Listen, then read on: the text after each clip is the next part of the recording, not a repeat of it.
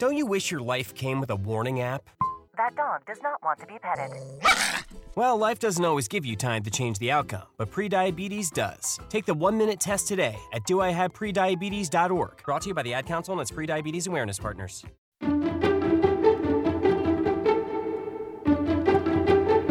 I'm Carrie Sheffield. I'm the founder of Bold, a bipartisan digital television network on the web. We are committed to bringing the country together, to sparking conversations that inspire and empower people.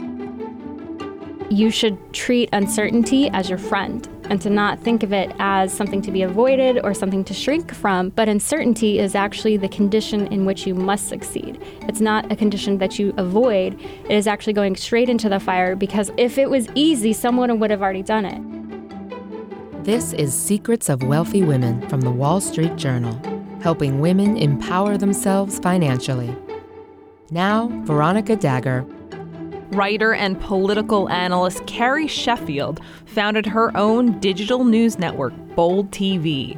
She explains how the media industry continues to be a challenge for women entrepreneurs and how she forges ahead anyway. Carrie, you had said as a child you grew up in poverty.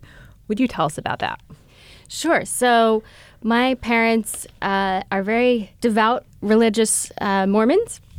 And they, in my early childhood, didn't think that we should have a lot of the materialistic things, because the things of the spirit were so much more important. And so we lived a very transitory life. I went to 17 public schools and homeschool. In my early age in particular is when we had really high poverty. My parents were on welfare at one point. My brother was born in a tent when we were living in a tent in a campground. And it was really trying to follow my dad's beliefs. And that's what we did. So it was a lot of chaos and a lot of interesting moments. I'll write a book about it. How did that affect your view of money? I think that because, as I said, the concept was that we were really supposed to seek after spiritual riches, that money was something to be almost in some ways afraid of, because it was a corrosive influence, that the Bible says, the love of money is the root of all evil. So I think there was this sense that if you were seeking or chasing after money, that you were shallow, or that you were worldly, or that you didn't have depth. And so I think that affected my perception earlier in my young adulthood. And I had to kind of reprogram myself to say, okay, you know what? I think money could actually be something that is used to help the world. But it's like anything else, like a tool. It's like technology. Technology can be used for good or can be used for evil. And to really empower myself to see that money isn't something to be afraid of. It's just making sure that you know who you are and that you're using money for good. How did you reprogram yourself? It took a long time, but one thing that was really helpful for me was I got into the concept of Stoicism. And Stoicism is an ancient school of philosophy that teaches you that life is really about how you react to things instead of about, that phrase, like life is, only 10% what happens to you and 90% how you react to it. And the more I read about Stoicism and the more I learned about this concept of, you are the master of your universe. You're the master of your thoughts. You're the master of how you respond to the environment around you. That really empowered me. So that was a big part of it. And so I'd recommend that to all of your listeners if you're looking to reprogram yourself to know. There's a formula in a book that I read, ABC. There's an activating event, there's a belief about that event, and there's a consequence about that event. And so many times people just think of the world as it's all happening to me instead of which is an activating event. And then they have a belief about that event. And the C is the consequence or the cognitive process about that event. And most people skip that B part. They don't know that they actually have the power to change their belief about what's happening. They think that the stimuli and their emotional response are basically interconnected and you don't have control over it. And so the more I understood and was able to kind of break down that formula, the more empowered I felt to think about money, that it was something that didn't have to control me. I could control my response to it. You were raised Mormon, then left the church. How did you get the strength to do that? So it was really hard. I wrote about my experience in the Washington Post. Family pressure, just because, my ancestors had helped to found the Mormon church. And there are lots of aspects of the church that I still admire. I still have lots of family who are still in it. But for me, I just felt that the concepts and the belief in the afterlife of polygamy that was a big sticking point for me.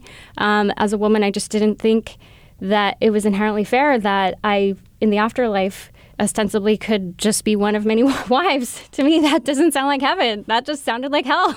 So, and I didn't even have the option to have multiple husbands if I wanted. Not that I wanted them. I just thought it was inherently sexist. So that was a big part, thing that I didn't like. But I think even more broadly than that, I had issue with the way that the church talked about its history and its founder. I felt like there wasn't transparency and there wasn't an encouragement of honest, open dialogue about the church's founding. I felt that they whitewashed a lot of things that were happening in the early days and created these mythologies that were not given the full picture to people. And I felt, and it's interesting to see that a lot of younger people now, from my millennial generation, they've felt the same way when we discover things on the internet that our church leaders didn't tell us, and they're true. And we go to the library, or we just do some actual research that isn't from the official textbooks from the church or the official handbooks.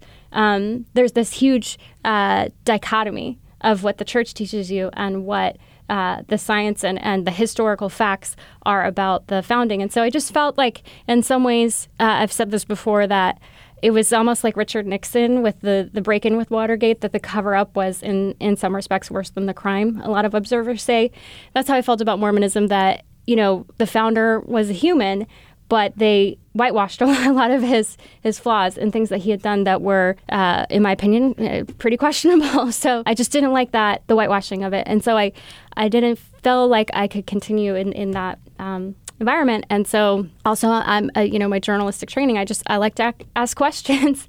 And I think the church is trying to open up and be more transparent about it. But I have too many questions. And I also am not the biggest fan of how historically they've treated LGBT Mormons.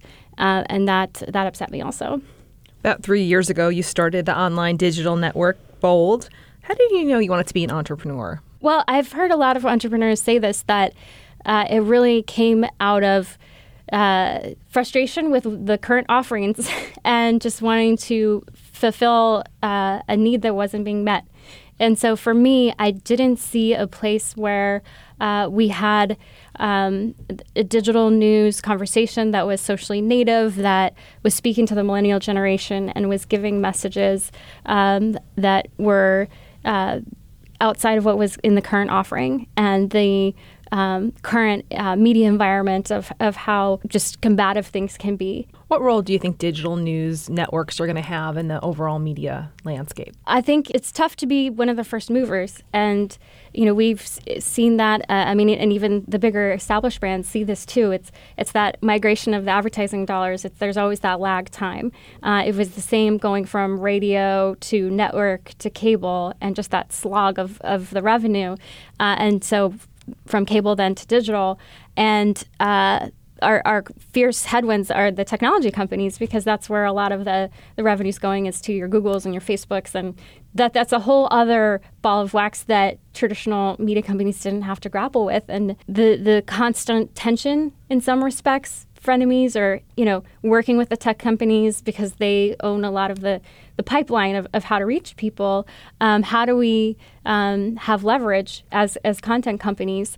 And I think Rupert Murdoch has not been shy. He's a very bold guy in how he's negotiated and been very vocal about his views of how the content companies should be compensated for what they're creating. Do you think the online digital networks replace cable companies? It will probably be just a bit more like what we have, because we still have traditional network. You've got the three, CBS, NBC, and ABC, and then you've also got cable. So I think that cable will be around. It's just that we'll have more digital players too. And what that constellation will look like will constantly be shifting and evolving. We still have radio. It's just in a different format. It's Pandora, or it's streaming, and it's on the web. So I wouldn't say replace entirely. I think it will supplement it and be alongside it. And the socially native aspect, I think, is a whole other new dimension, because it does give the viewer and the consumer more power and more choice. And because of the nichification of media, this is where the problem of people just getting into their own echo chambers. That's what I'm concerned about from a societal aspect. Coming up, Carrie Sheffield explains how she stays true to her vision despite all the noise. Don't you wish your life came with a warning app? That dog does not want to be petted. Well, life doesn't always give you time to change the outcome, but prediabetes does. Take the 1-minute test today at doihaveprediabetes.org. Brought to you by the Ad Council and its prediabetes awareness partners.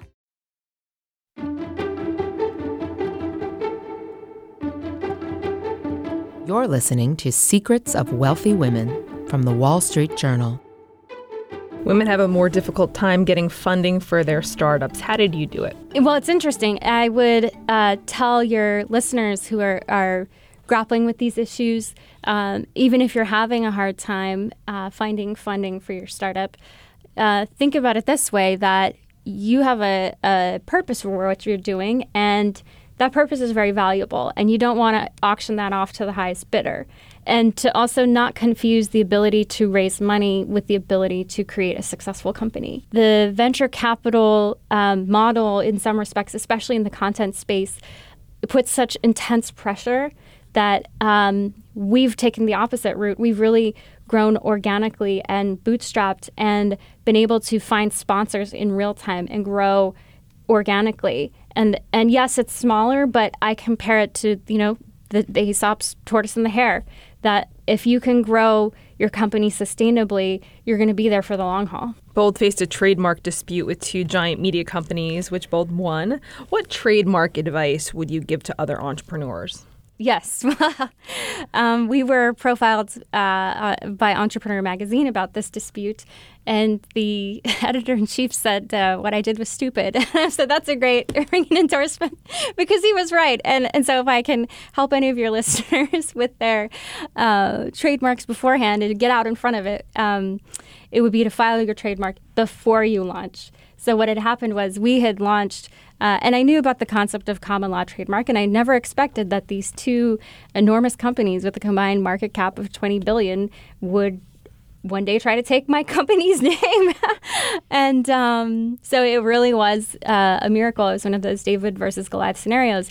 But because we had been so effective at driving the news cycle and getting newsmakers and just proving ourselves as a brand, we were able to defeat this dispute. So if I had to do it all over again, I would have filed the trademark for Bold TV as a digital streaming news network before our launch. That would be my big advice for you. Just do it. Once you start your company, there are so many moving parts, and that just ended up being on the back burner. We were very lucky, and that's what they said in the podcast, that they had an IP lawyer on to talk about the case, and he said it was exceptionally rare that we were able to pull out this victory. So protect yourself. File your trademark before you launch. Some women have given up their startups because they've had a difficult time keeping dates or having a personal life. What advice would you give them? Oh, boy. I don't know if I'm your girl for this one.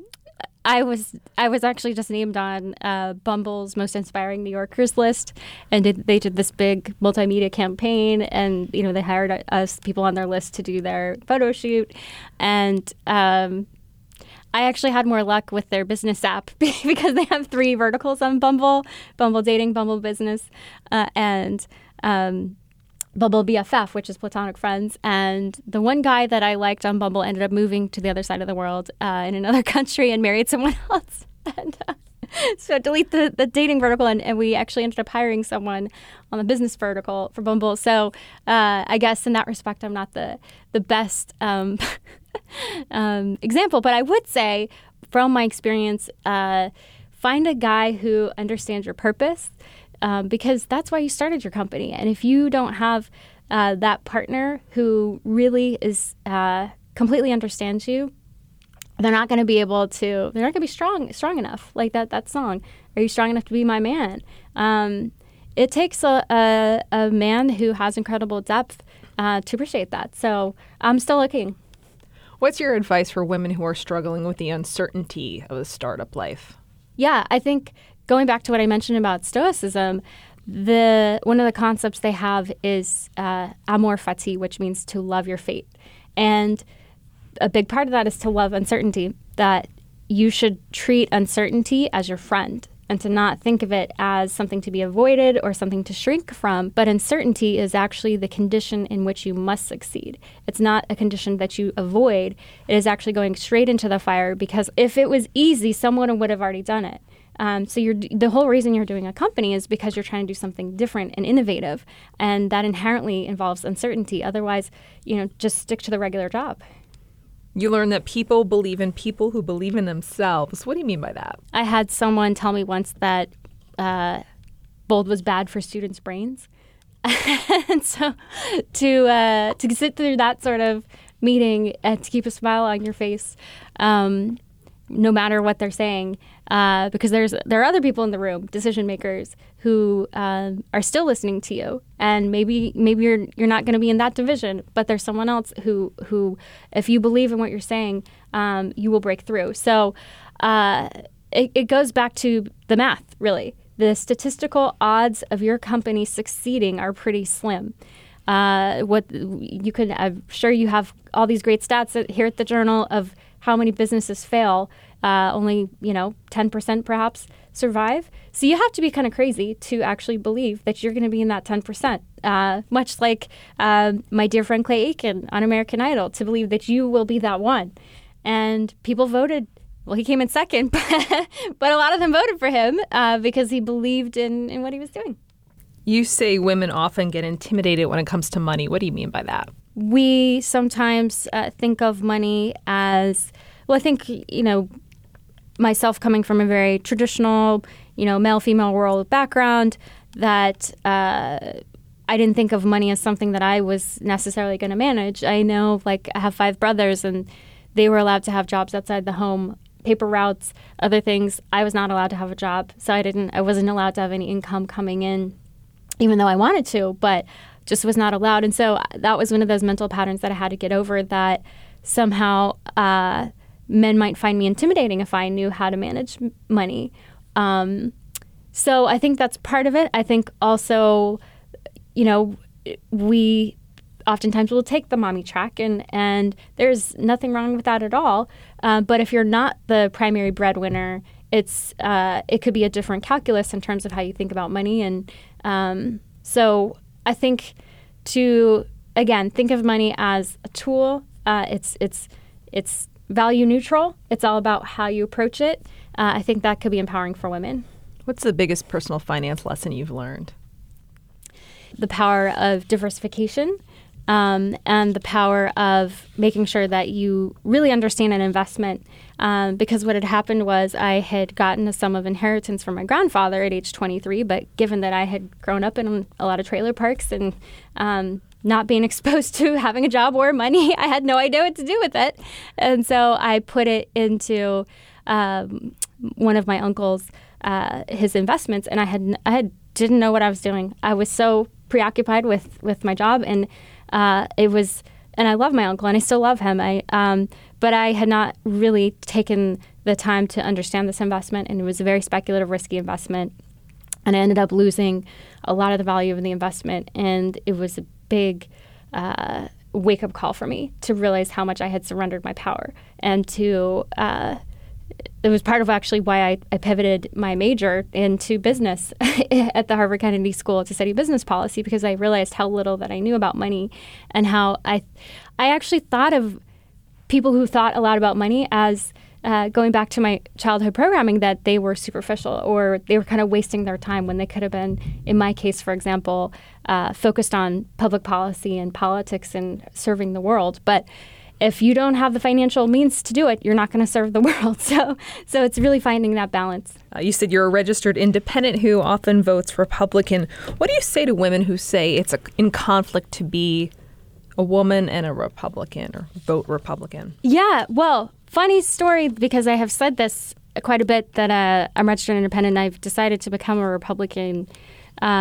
because of Kavanaugh. I was so really distraught about what had happened with Kavanaugh, because I felt like the most fundamental human rights of right to trial and evidentiary process, as was outlined in things like the Magna Carta, dating back centuries, were being called into question. And I think that the Democratic Party has drifted so far to the left in these past couple of decades that I decided to become a Republican. And yes, you're right that there are a lot of voices in the media and in our political dialogue right now that say that if you're a female Republican, that there's something wrong with you, that you're not a real woman, that you don't care about empowering women. And I would say to them, let's go get some coffee. Let's talk about this because I believe that Republican policies are very empowering for women, that, as a businesswoman, to have a strong private sector is really the best way to promote human flourishing for both men and women and for children as well. But, we're bipartisan brand at Bold, so we debate all that. Time now for your secrets. I'm Carrie Sheffield, the founder of Bold, and my money secret is to always live below your means. That way you will always have enough. Thanks for listening. Be sure to check out more episodes of Secrets of Wealthy Women on Apple Podcasts, Google Podcasts, or your favorite podcast provider. And be on the lookout for our upcoming ebook based on the Secrets of Wealthy Women podcast. This episode was produced by Tanya Bustos. I'm Veronica Dagher. Thanks for listening.